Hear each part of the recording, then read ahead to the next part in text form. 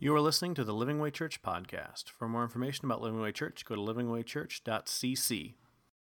We have been talking about the greatest verse in the Bible.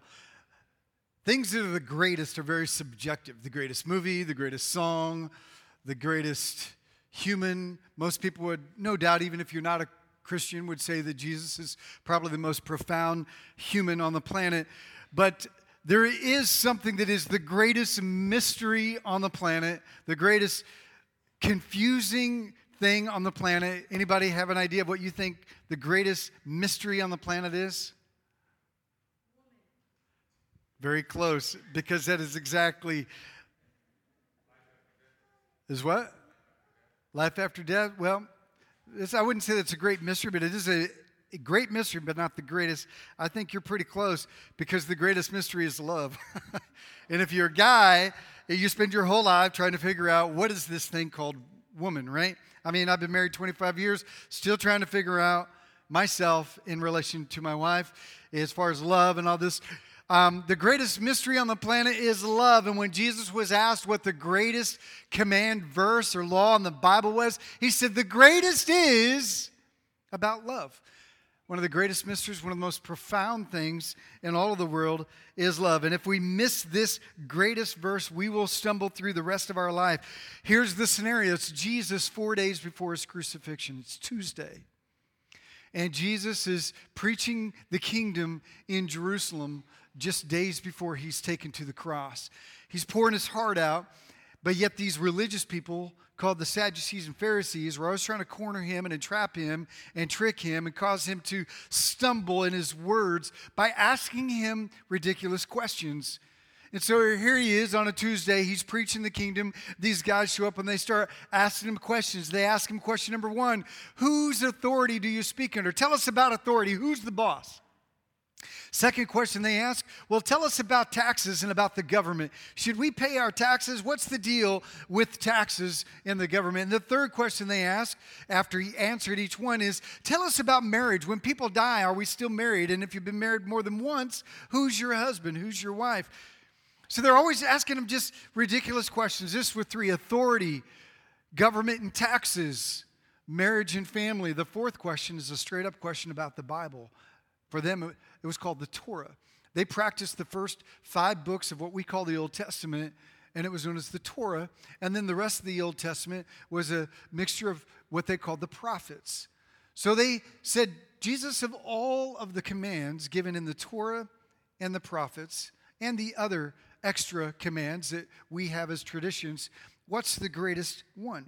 Well, trying to trap him and to trick him, this is what happens. Mark chapter 12, also found in Matthew 22, verse 28, it says, one of the teachers of the law came and heard them debating, and noticing that Jesus had given them a good answer to those other 3 questions. And so he asked him, of all the commandments, which one is the greatest? The most important one, the greatest one, Jesus answered, is this: hear, O Israel, the Lord our God, the Lord is one. Love the Lord your God with all your heart, with all your soul, with all your mind, with all your strength. Last week, that's kind of what we unpacked, that Jesus calls us to love him exclusively and completely, and that our love is expressed through our obedience to God. Then they ask this. We're going to focus on this. The second part, Jesus answered the first part, love the Lord. The second one is this: love your neighbor as yourself. There is no commandment greater than these. In Matthew, it's put this way: love your neighbor as yourself. The second one is like it. All the law and the prophets hang on these 2 things. Now, I want you to understand this. That phrase, the other one is like it, means, and the other one is the same, is comparable. We see this in Luke as well. And I want you to think about this. For me, it's easy to understand. Jesus said the greatest commandment is love the Lord God. I got that. And he says the other one is just as important, just as equal: love your neighbor. I don't know if you have a hard time understanding that, but we're reading this and they're hearing this, and Jesus says, all right, the most important thing, the greatest thing in the whole world is to love God with your heart, soul, mind, and strength. To love him with everything you have, completely. Everything is yours, God. And then he says, and the second one is just as important love your neighbor. So you're telling me, God, that to love other people is as important as loving you? That's what Jesus says. He says, if you can do this, you've fulfilled everything that God's ever asked you to do. Because all of the law, all of the entire Bible is wrapped up into these two things. To love God and love others, they are intimately intertwined. They are connected. 3 parts to this verse: love as yourself and your neighbor. I'm going to focus on the third one, but I want to talk about the first two for a second. The first part is this: love. And it's important that we understand the definition of love here, because love is not an emotion. And love is not empathy. He's not saying to love your neighbor is to feel sorry for your neighbor. Oh, man, look at him out there. Oh, man, I feel bad about what they're going through. Man, that guy on the side of the road, oh, man, sucks to be you. So sorry, man, You know, and it's not looking at someone's situation. Man, it must be hard for their family. They're sick, or it must be tough for them. They lost their child. It's just, love is not an emotion, and it's not empathy. It's not feeling bad for somebody. This is not what it means. A lot of times we think, well, I just care about them, and I'm not doing anything, but I'm caring. It's empathy. You know, I can feel what they're feeling, and I feel sad for them. Isn't that what he means? No, it's not what it means, because love here is a verb. It's an action. It means compassion in action. I want you to realize that whenever the Bible talks about loving your neighbor, it's about showing and living and displaying and giving compassion to someone. It's not an emotion, it's an action. So we need to understand what this means when he says love. It means acts of compassion. The second thing he says, as yourself. There's a couple of parts to this, and the first one is this, is that we are to care for others as consistently as we care for ourselves. I don't know about you, but I'm looking out around the room, and it looks like everybody has a shirt on. Everybody like, yeah. Actually looked at your shirt, some of you.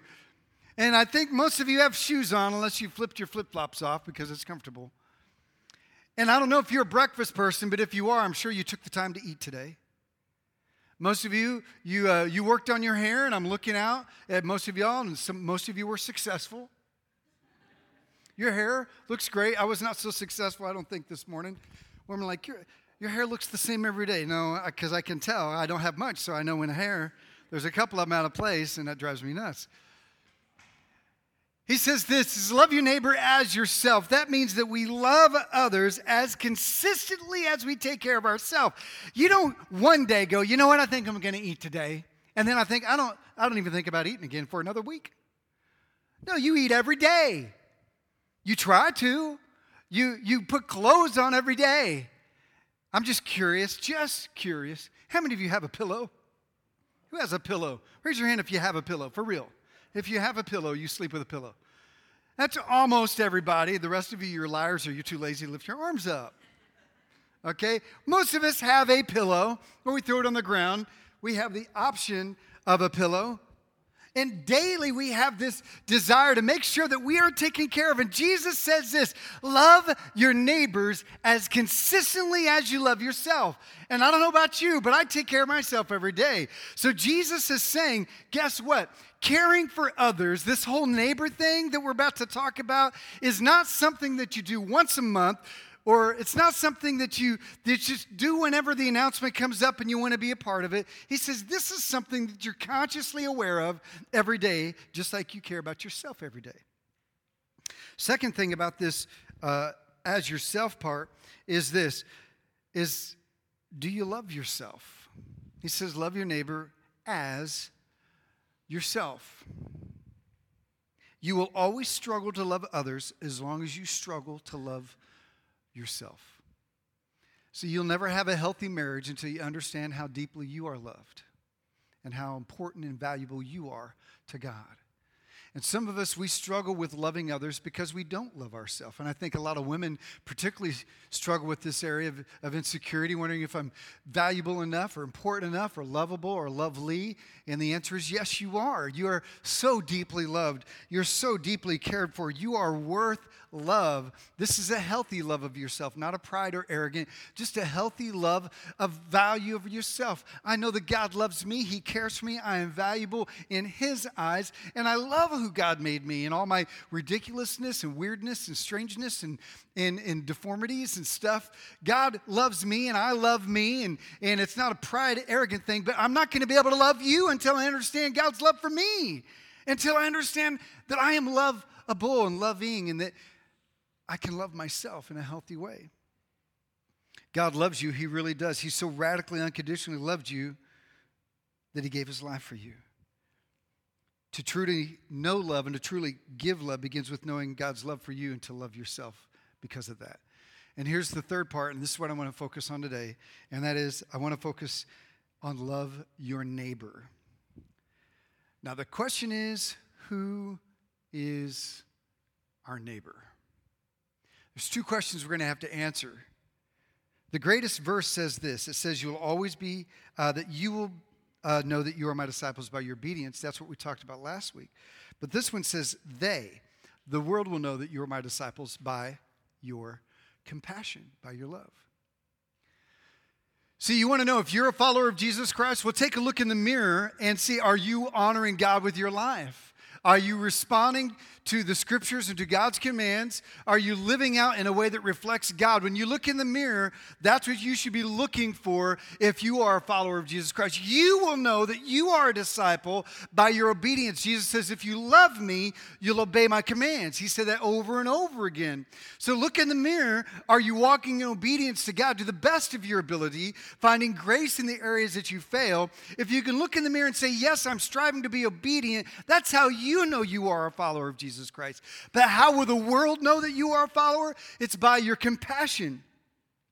It's easy to love those who are lovable. It's easy to love those who are nice and kind and the ones that you want to love. But the gospel truly shines with those who are hard to love. And I want you to think of the most difficult person to love right now. Just think about it for a moment. Maybe it's a family member, maybe it's your coworker, maybe it's that kid at school, or that person that just you run into occasionally. They're like, oh, think about them for a minute. That's the person that you're to love the greatest.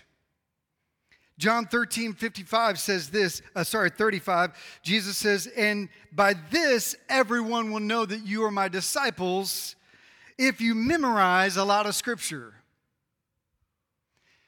He doesn't say that, does he? He says, by this people will know that you are my disciples if you have love for one another. It's not if you quote a lot of verses and have a lot of scripture mugs and posters and Post-its.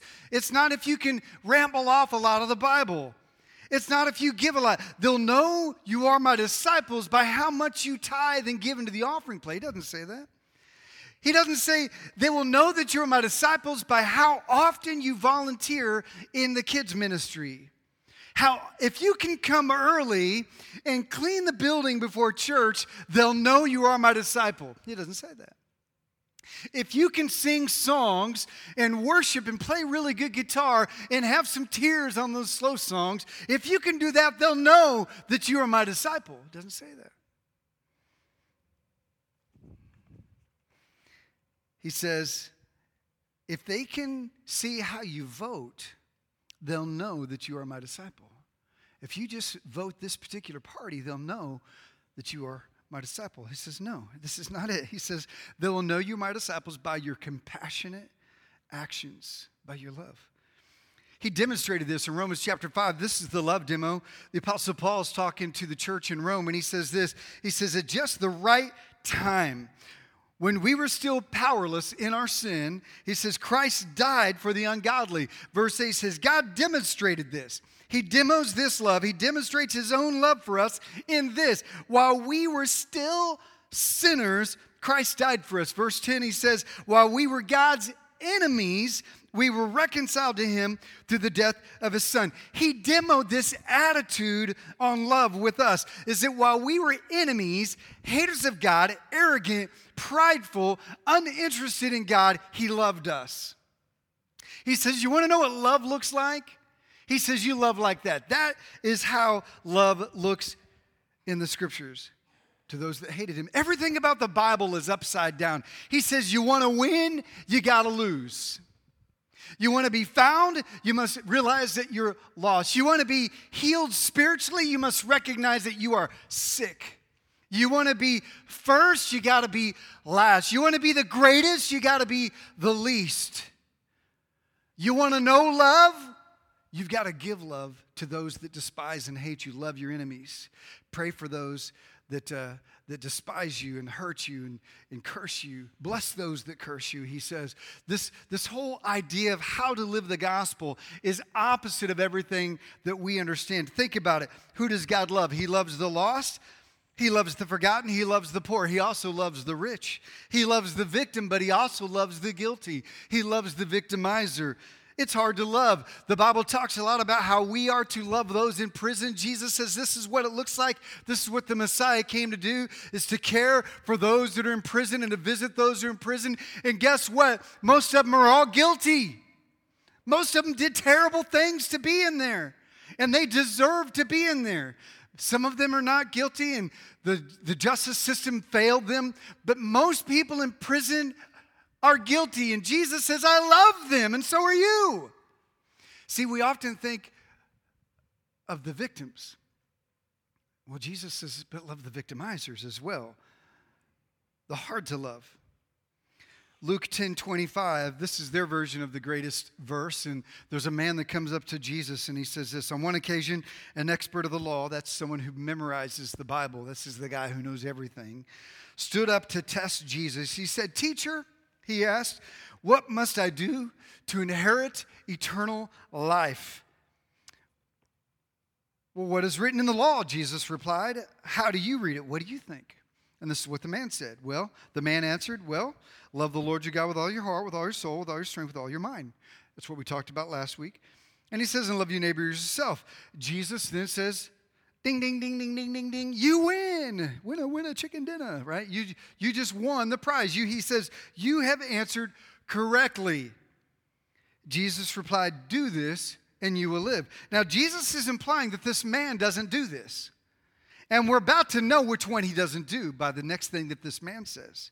The next verse tells us, he says, but the man answered, he wanted to justify himself. And he says this, so he asked, well, who is my neighbor? Like, who is really, to justify that means he wanted to know how little do I have to love this metaphorical neighbor person, right? Who is my neighbor? Who, define for me who exactly is my neighbor. It's a strange question to ask. Basically, he was saying, how little can I love someone and still be okay with God? What is the minimum amount of love needed? How little do I have to know my neighbor? How few times do I have to talk to that person at work? That's like a parent asking, how many diapers do I have to change on my baby? Mothers, how many diapers do you have to change? A lot. All of them. That's the answer. It's all of them. You don't go, my daily diaper quota has been met. You're sitting in that poop for the rest of the night. It's your turn, right? But every one of them gets changed. That's a dumb question. How little can I do and it still be okay? Or maybe that's like asking a husband, how many flowers will get me out of trouble for what I said last night? How many flowers will make up for my stupidity? None will make up for it. You just need to do different and be different and say you're sorry. But flowers are a nice gesture. But there's not a price tag on the flowers. There's not a number on the 12. Okay, I know you meant it. 1? What? 1? Right? It's not about a number. There's no love in that question. That's the point.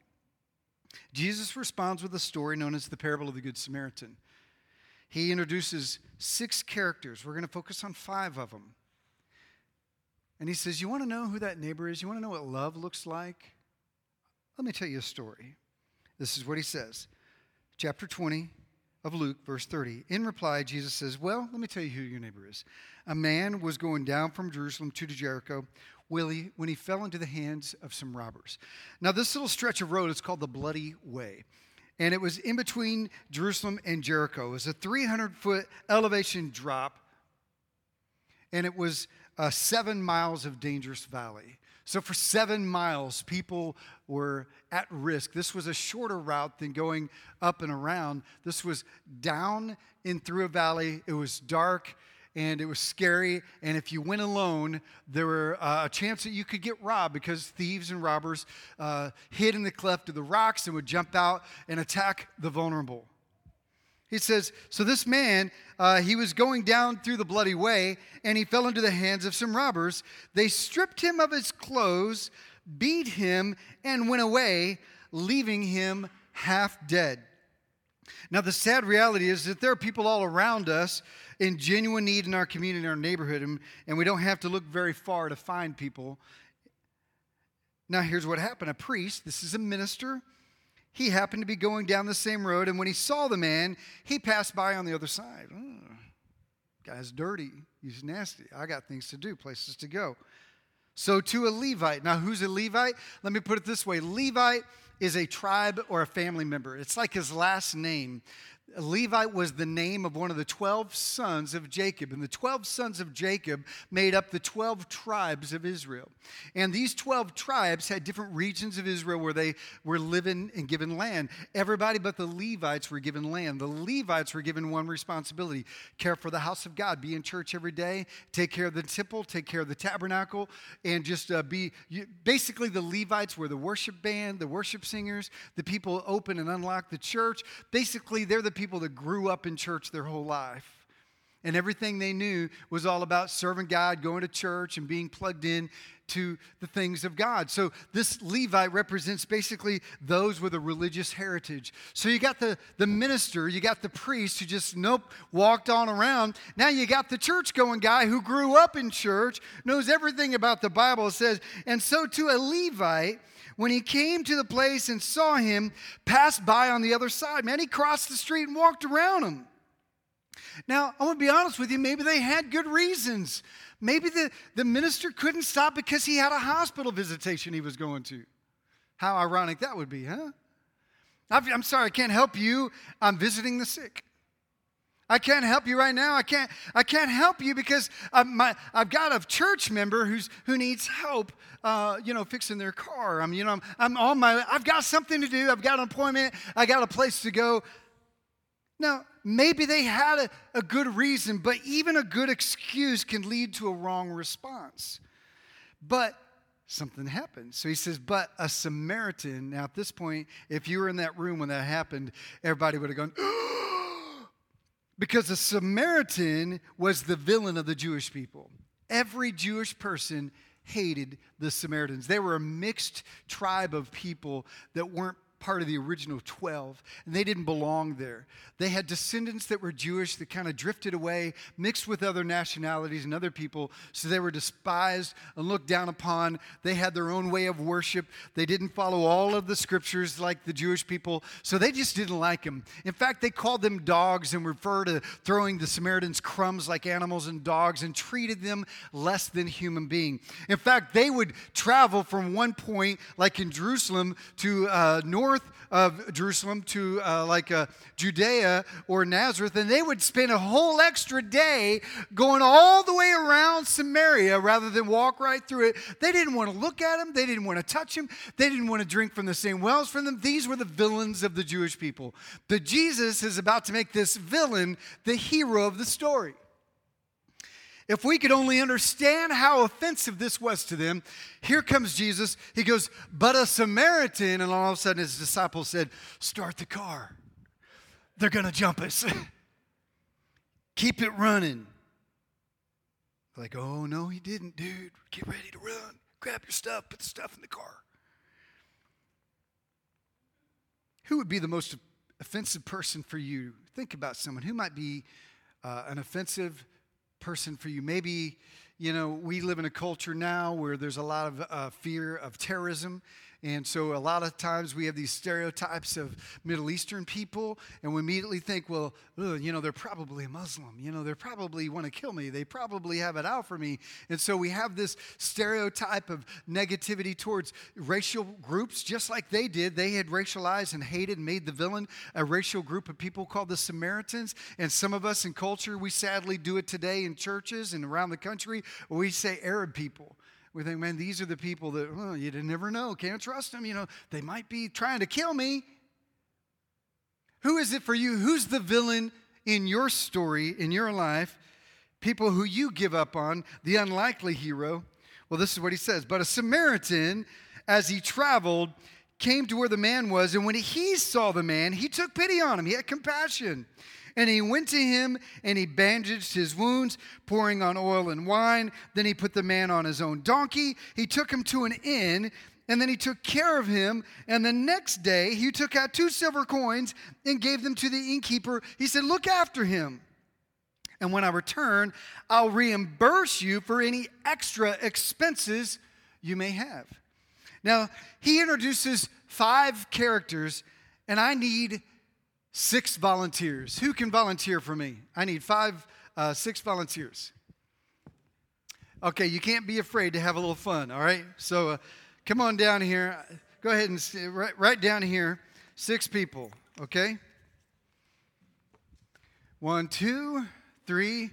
Are you coming down to volunteer? Oh, okay. All right, 1, 2, 3, 4. I need 1 more. All right, 5. I need 1 more. I need a 6th person to volunteer. All right, Sam. All right, I'm going to give you guys, we're going to retell the story of the Good Samaritan, okay? All right, I'm going to make you the religious person who goes to church all the time, who volunteers in church. That's the deacon, all right? And I'm going to make you a thug. All right? And I'm going to make Tiny a thug too. All right? Because they're kind of scary. All right, Sam, he's our new youth pastor, so I'm going to make you the pastor, all right? And I'm going to make you the Arab. Hey. And I'm going to make you anybody, all right? So I'm going to retell the story, and I want the thugs to come over here for me, all right? Thugs, come over here, and I want you to join these guys, and all of you go over here, okay? And then when we get to the part of the story where you're going to be introduced, you just come on out and you just have some fun with it and retell the story. All right, here we go. A modern retelling of the Good Samaritan. Anybody, you want to get ready? You're in front, okay? Not you. You're going to stay back here. I'm going to call for you, Deacon, okay? All right, here we go. A southern redneck was walking through the south side of Los Angeles when he fell into the hands of a couple of thugs. Okay, go ahead, keep beating him up, but don't do what I'm about to say. They stripped him of his sneakers and clothes, and they took his iPhone, and they beat him and left him for dead. All right, take his shoes, and go ahead and you guys can leave. I don't know if you can see it. He's laying on the ground. All right, here we go. Pastor. A pastor saw the man, stopped and looked at him, and walked around him on the other side of the street. Then a deacon came, and he saw the man, and he walked around him as well and passed by on the other side of the street. Then an Arab man came and saw him and helped him up. You're supposed to help him up. Yeah. You're going to pick him up. You sit him on the steps for a minute here. And you saw him, wrapped his wounds, okay? Gave him medicine, put him in your car, so you can sit right here and you can drive him, and you drove him to a Holiday Inn. After getting to the Holiday Inn, you go to the front counter at the Holiday Inn, and using your own credit card, you pay for the man's room at the hotel. and then you let him sleep in and you go to work. Okay? And then the next day you come back and you pray for all his pay. On the next day you come back and you pay for all of his pay-per-view. Thank you. Now, Jesus, stay here where you are. Then Jesus asked, which one of these, you can fade the music out. Jesus asked, which one of these do you think was a neighbor to the man who fell into the hands of the robbers? Who do you think? Who do you think it was? It would be that man. Well, the expert in the law who asked Jesus the question what a neighbor is, he couldn't even say the word Samaritan. He goes, that one. He says, the one who had mercy on him. And Jesus told him, well, then go and do it. Go and do likewise. All right. Thank you guys for your help. You can put the signs on the front row. There's a modern day retelling of the Good Samaritan. Now, a lot of us, we read this and we hear the story and we don't like this story. We don't like it because it asks us to do things that we want to explain away. We want to choose who to love. And so immediately when he says love your neighbors, like, well, I'm only going to love those who deserve it. I'm only going to love the people who are loving, who are nice, and who deserve some kind of respect. I'm only going to respect those that deserve respect. And I'm only going to be kind to those who are kind. I'm only going to be loving to those that are nice and are going to pay it back or pay it forward or whatever, But we read this story and that's not what it says. And we don't like that because we want to choose who to love. We also don't like it because we want to choose our neighbors. We're like, I want to choose who I'm going to hang out with. I want to choose who I want to be with because of common interests or common, likes and dislikes. I want to choose who I'm going to be hanging out with. Another reason we don't like this is because we want to choose how to help. I want to choose what I can do, when I can do it, and how much. And this story is the opposite of all those three things. And obviously we don't like this because we also want to choose not to help. That's the reality of our life is that, when we're presented with an opportunity of need, we're like, well, I get to choose whether I'm going to help. Some of you will even say so much that it's more help to not help them. How are they going to spend that money? You see a homeless guy on the street, and you're like, well, you know what? Helping them would only hurt them. And so we like to explain away how we are going to help somebody, but this story blows all of that right out of the water. Because what's interesting about this story? Well, is this. First question we must answer is, who is my neighbor and who is he talking about? And here's the answer to that question, is anyone God brings across my path. Anyone means anyone. You see, we think as long as I'm good with anyone, as long as it doesn't mean everyone, right? It's like anyone, got it, check, I'm going to fill that blank in. Anyone God brings across my path, as long as it's not really everyone.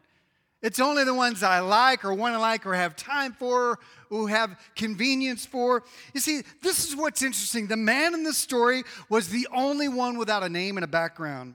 He was the only one without a nationality, and you had no idea. There was no culture or ethnicity attached to him. He was completely generic. We knew nothing about him.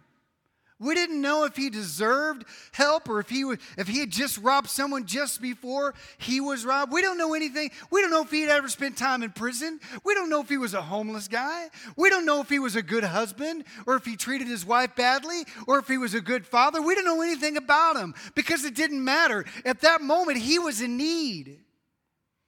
He could be anyone with no restrictions on who anyone is. Every character in the story has a nationality or a background or a dialect. Well, who is that person? He was just a person. He was anybody. Loving the people you don't like, the people you despise, the people you would rather let suffer. Who is that person for you? Your neighbor begins with you. It begins with those who cross your path every day. If a need is in front of you, it's your need no matter who they are. Here's the second question we got to ask is, what does it mean to love my neighbor? Well, fill this in. Love means to treat them exactly the way that you want to be treated. Jesus told them in Luke chapter 10, he says, love the Lord your God with all your heart, soul, mind, and strength, and with all your mind. and love the Lord as yourself. This is central to the Christian life. Guys, listen, this kind of love is not the gold package. I'll take Christianity with the gold package. I'm gonna buy in on the low end. Just salvation, please. And then over the years, I'm going to invest more and more into this whole Christian thing, and I'm going to upgrade to the love package where I got to love my neighbor.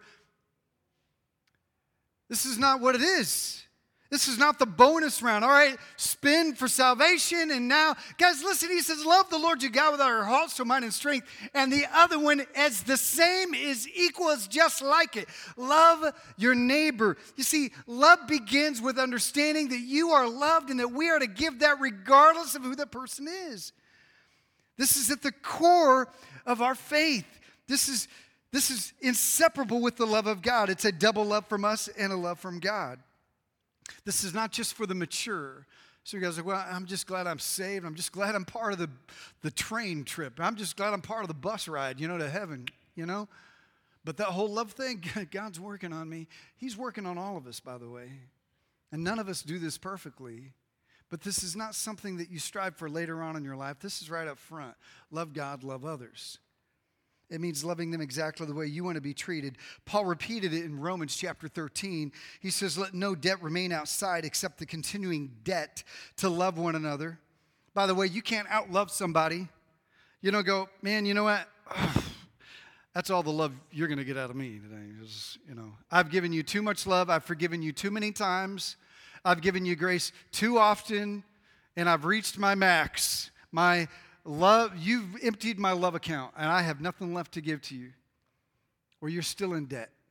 He says there's no debt except the continuing debt. There's no way to pay this off. You don't stop paying off love.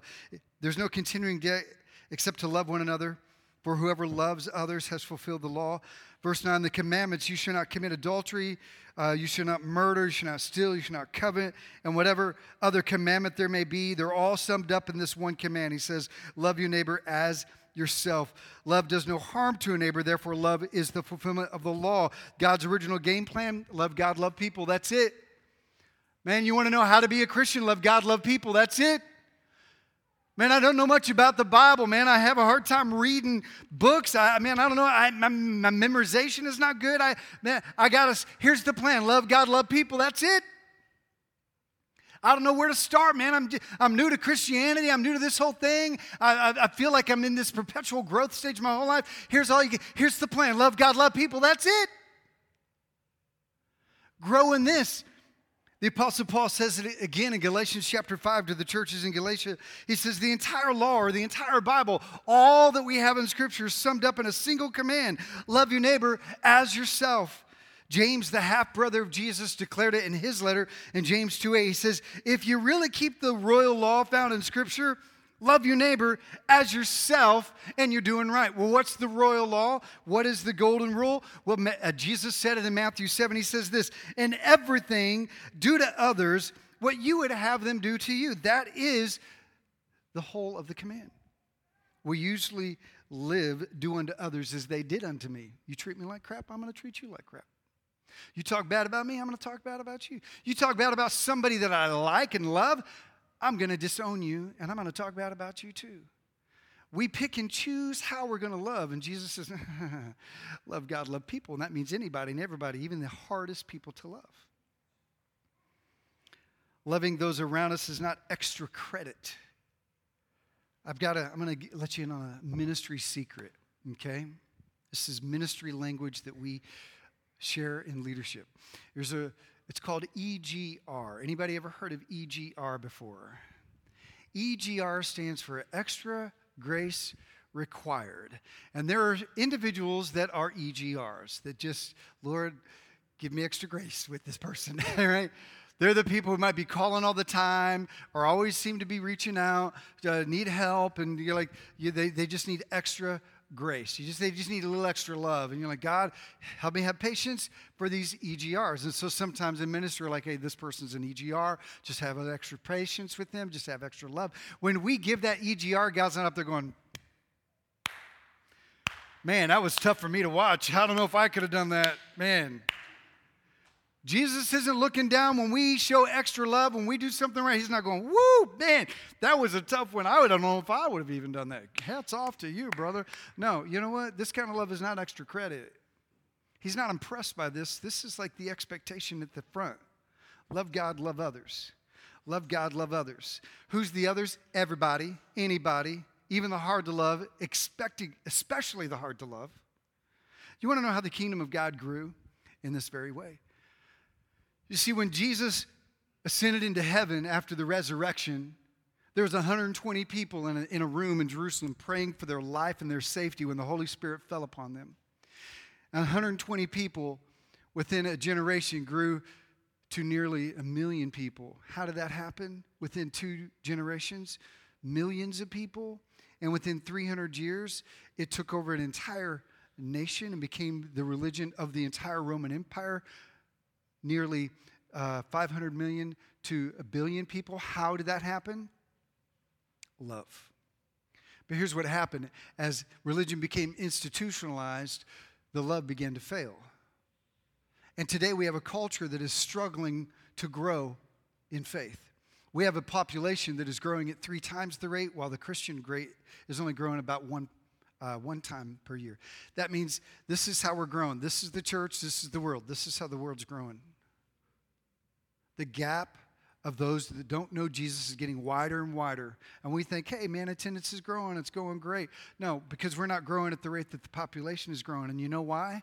Because when you think of a Christian, the first thing that comes off people's mind is judgmental, hypocrites, negative, angry, full of rules. They're not nice descriptions when you ask people what they think about Christians. But he says, they will know that you are my Christians by your love, but yet we are lacking that kind of love. And because of that, the world is not seeing Jesus, and because of that, we're not growing as a community, as a faith. The second question is this, is what does it mean to love? Well, it means to love them exactly the way that we want to be treated. Loving those around us is not extra credit. How far do we go with this? Let's be honest with this, is that the world is hurting, and we could literally empty out our bank accounts and there would still be hurting people. Right? So what does this mean? How do we dodge the landmines of emotional overload for the needs of others? I want to wrap up with this few thoughts. Here's some thoughts from the side of the road on how to love others, some road rules. The first one is this, loving others. These are all from this story. Loving others goes beyond good intentions. See, that good Samaritan did not say, hey, man, you look terrible. Let me pray for you. Okay, God bless you, man. God bless you. Hope it goes well for you. You know, silver and gold have I none, but I'll pray for you. You know, we use that verse as like just kind of an out. Hey, man, sorry, I've just got enough for my meal for later on. I've got enough money for me, but I don't have enough money for you. He didn't just say a prayer and hope somebody else would help him. He did it. Loving others goes beyond good intention. I think of Sam, and I mentioned this in first service, and I didn't get your permission, so I'm going to mention it in second service without your permission. And that is a few weeks ago, when it was still cold outside, we had finished Bible study, and he was hanging out here and helping me, and I had another appointment, and he left. And he had come across the path of someone whose car was broken down, and it was cold, and it was yucky weather outside, and he proceeded to push this guy and his car for several blocks. He's texting me, you know, he comes back here, he can't breathe, he's getting sick, and he's like, I'm like, do I need to call a hospital? You know, do you need to go to the, you know?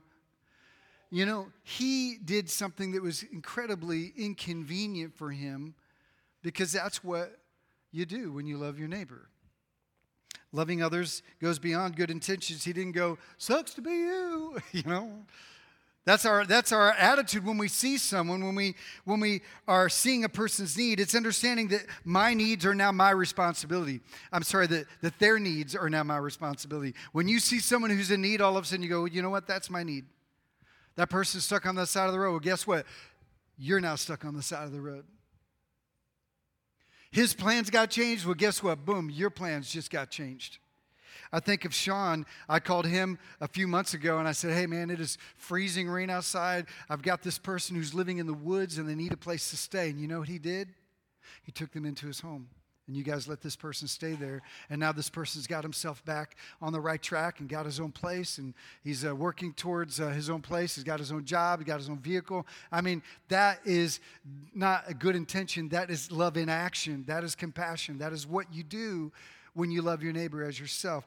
Here's another thing about this road rules thoughts from the side of the road is that loving others won't have impact until you have contact. The Good Samaritan got his hands dirty. He didn't just throw money at him and go, oh, here, man. When I get to the next town, I'll send somebody back. Here's some dough. Here's some bread. Here's some, He got his hands dirty. He touched the man. He got his hands. He might have ripped his own clothes to wrap the bandages on him. He gave him medicine out of his own, out of his own sustenance. He gave and got his, man, he bandaged the man up. His hands are bloody with somebody else. He's in the dirt. He's in the grime. Jesus put it this way in Matthew chapter 5, verse 13. He says, you are the salt of the earth. Anybody here like salt? Do you like it on your food or in the shaker? You like it on the food because it has no value in the shaker. It only has value when it makes contact with the food.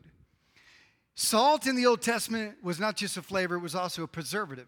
And it would have no value until it made contact. Guys, listen, Jesus says, you want to love the world, you want to make a difference in the world, make contact with the world.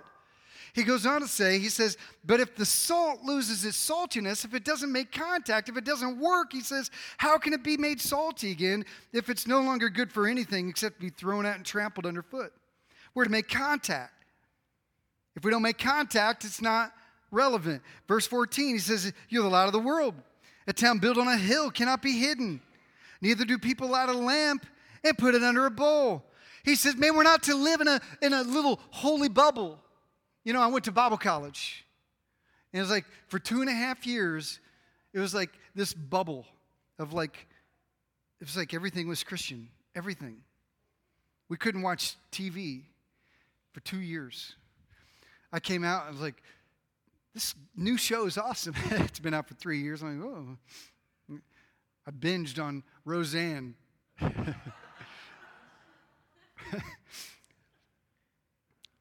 That was the no-no show back then. I was like, she's funny. She reminded me of my mom. Exactly. I'm not kidding. But we're not to live in this bubble. Not like monks. We're not to separate ourselves from the world. So what good are you if you're just kind of hidden in your own little basket world? He says, man, you take that basket off, take the bubble out. He says, instead, they put it on a stand, and it gives light to everyone in the house.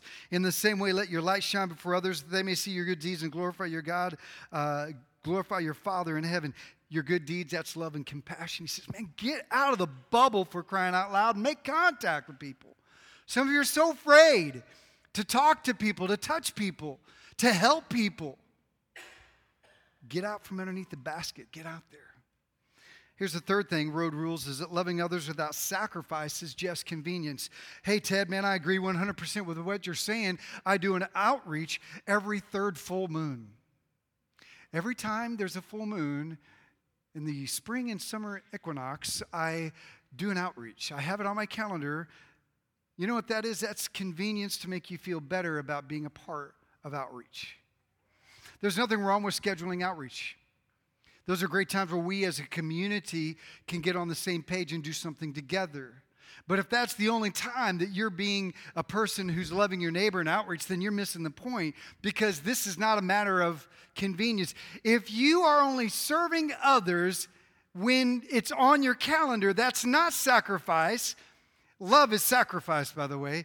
You know it's love because it hurts a little bit and it costs you something, right? That's how you know you love your kids, because you don't sleep as much and you lose all your money, right? That's how you know you love your kids. You show it, you give it, right? It's not a calendar thing. It's a daily sacrificial thing. But if the only time you're loving others is when that shows up on the third month or once a month, or when that cycle of rotation of your volunteer pops up, then that's not outreach. That's not sacrifice. That's not love. That's convenience. And that's purely just helping your conscience to feel better about your responsibility to love others. We can't always schedule outreach. We don't know where that Samaritan was headed. We don't know. It might have been important. He might have been going to work. He might have been going to some place where he was actually going to help somebody else. But whatever it was, wherever he was going, it changed the moment that person came across his path. It was inconvenient. We can't always schedule. We have to live it with our eyes open. Loving others will impact our schedules and our time. Some of us are so busy you miss the need around you. You're just like that religious person who says, man, I got other things to do. I got places to go. I got a schedule to meet. And so you miss it because you're just so busy. Loving others will sometimes cost you money. You're like, I would help them, but I only have enough money for me. Well, you seem to be doing okay. I think you can give a little bit to help that person. I really do. Well, it's like, you don't know my situation. I'm poor. You're the richest 1% in the entire world. Somehow you were able to make it to church today. Every one of you, your clothes look pretty clean. Your hair looks pretty good. Some of you are making it just fine. It's not about emptying your bank account for people. It's giving what you can in relation to what you're able to give. This is about seeing need and making it inconvenient. This is how you know it's God. Loving others is uncomfortable. Man, for this guy, it was smelly, it was bloody, it was awkward. And sometimes loving others is just inconvenient. And this is what this story tells us. Fourth thing is this: justice without Jesus is just a Band-Aid. There's great awareness of the world problems and those in need. There's wonderful organizations that attempt to meet the needs of others. But let me tell you something. If Jesus is not a part of the answer, then it's just a Band-Aid on a hemorrhaging body. See, we have organizations that are just throwing money at wells, to dig a well for someone. That's great, man. You're providing water, but what does it profit? Jesus says this in 8:36 of chapter of the Gospel of Mark. Says, "What good is it for a man to gain the whole world, yet forfeit his soul?" Yeah, it's great, man. You have a latrine now in your own house. That's amazing. You're able to grow your own food. Let me tell you something. There's bigger problems than well water and clothing. You could run around these villages with Toms on your feet, but your soul could be lost. Poverty, injustice, and bad health are not life's greatest problems. We have a broken and sick soul that needs help. Let me say this: Jesus is the only hope of the world. It's not good actions or good deeds. Our theme verse for our church, John 14:6, is Jesus says, "I'm the way, the truth, and life. No one comes to the Father except through me." This is the only hope of the world. Social justice movement and liberation theology. I don't know if you ever heard it. There's a lot of churches that teach that Jesus came to bring justice. They teach kind of a socialistic gospel, but they clearly miss the point of the gospel, because the gospel is not, hear me out, the gospel is not an action. The gospel is a message. This is crucial. Maybe you've heard it said, go out and preach the gospel, and if all else fails, use words. And we're like, oh man, that's profound. No, that's wrong. That's theologically wrong. That is wrong. You know what the gospel is? The word gospel means good news. And you know what that is? That's a message. The gospel, the only hope of the world, is a message. It's not a bottle of water or a sewage system. The gospel is a message. What we do as a result of the gospel, that love is the actions of compassion that follow. So you can feed the homeless all day long and put someone in some new shoes or give them some new clothes, but that's not the gospel. The gospel is a message.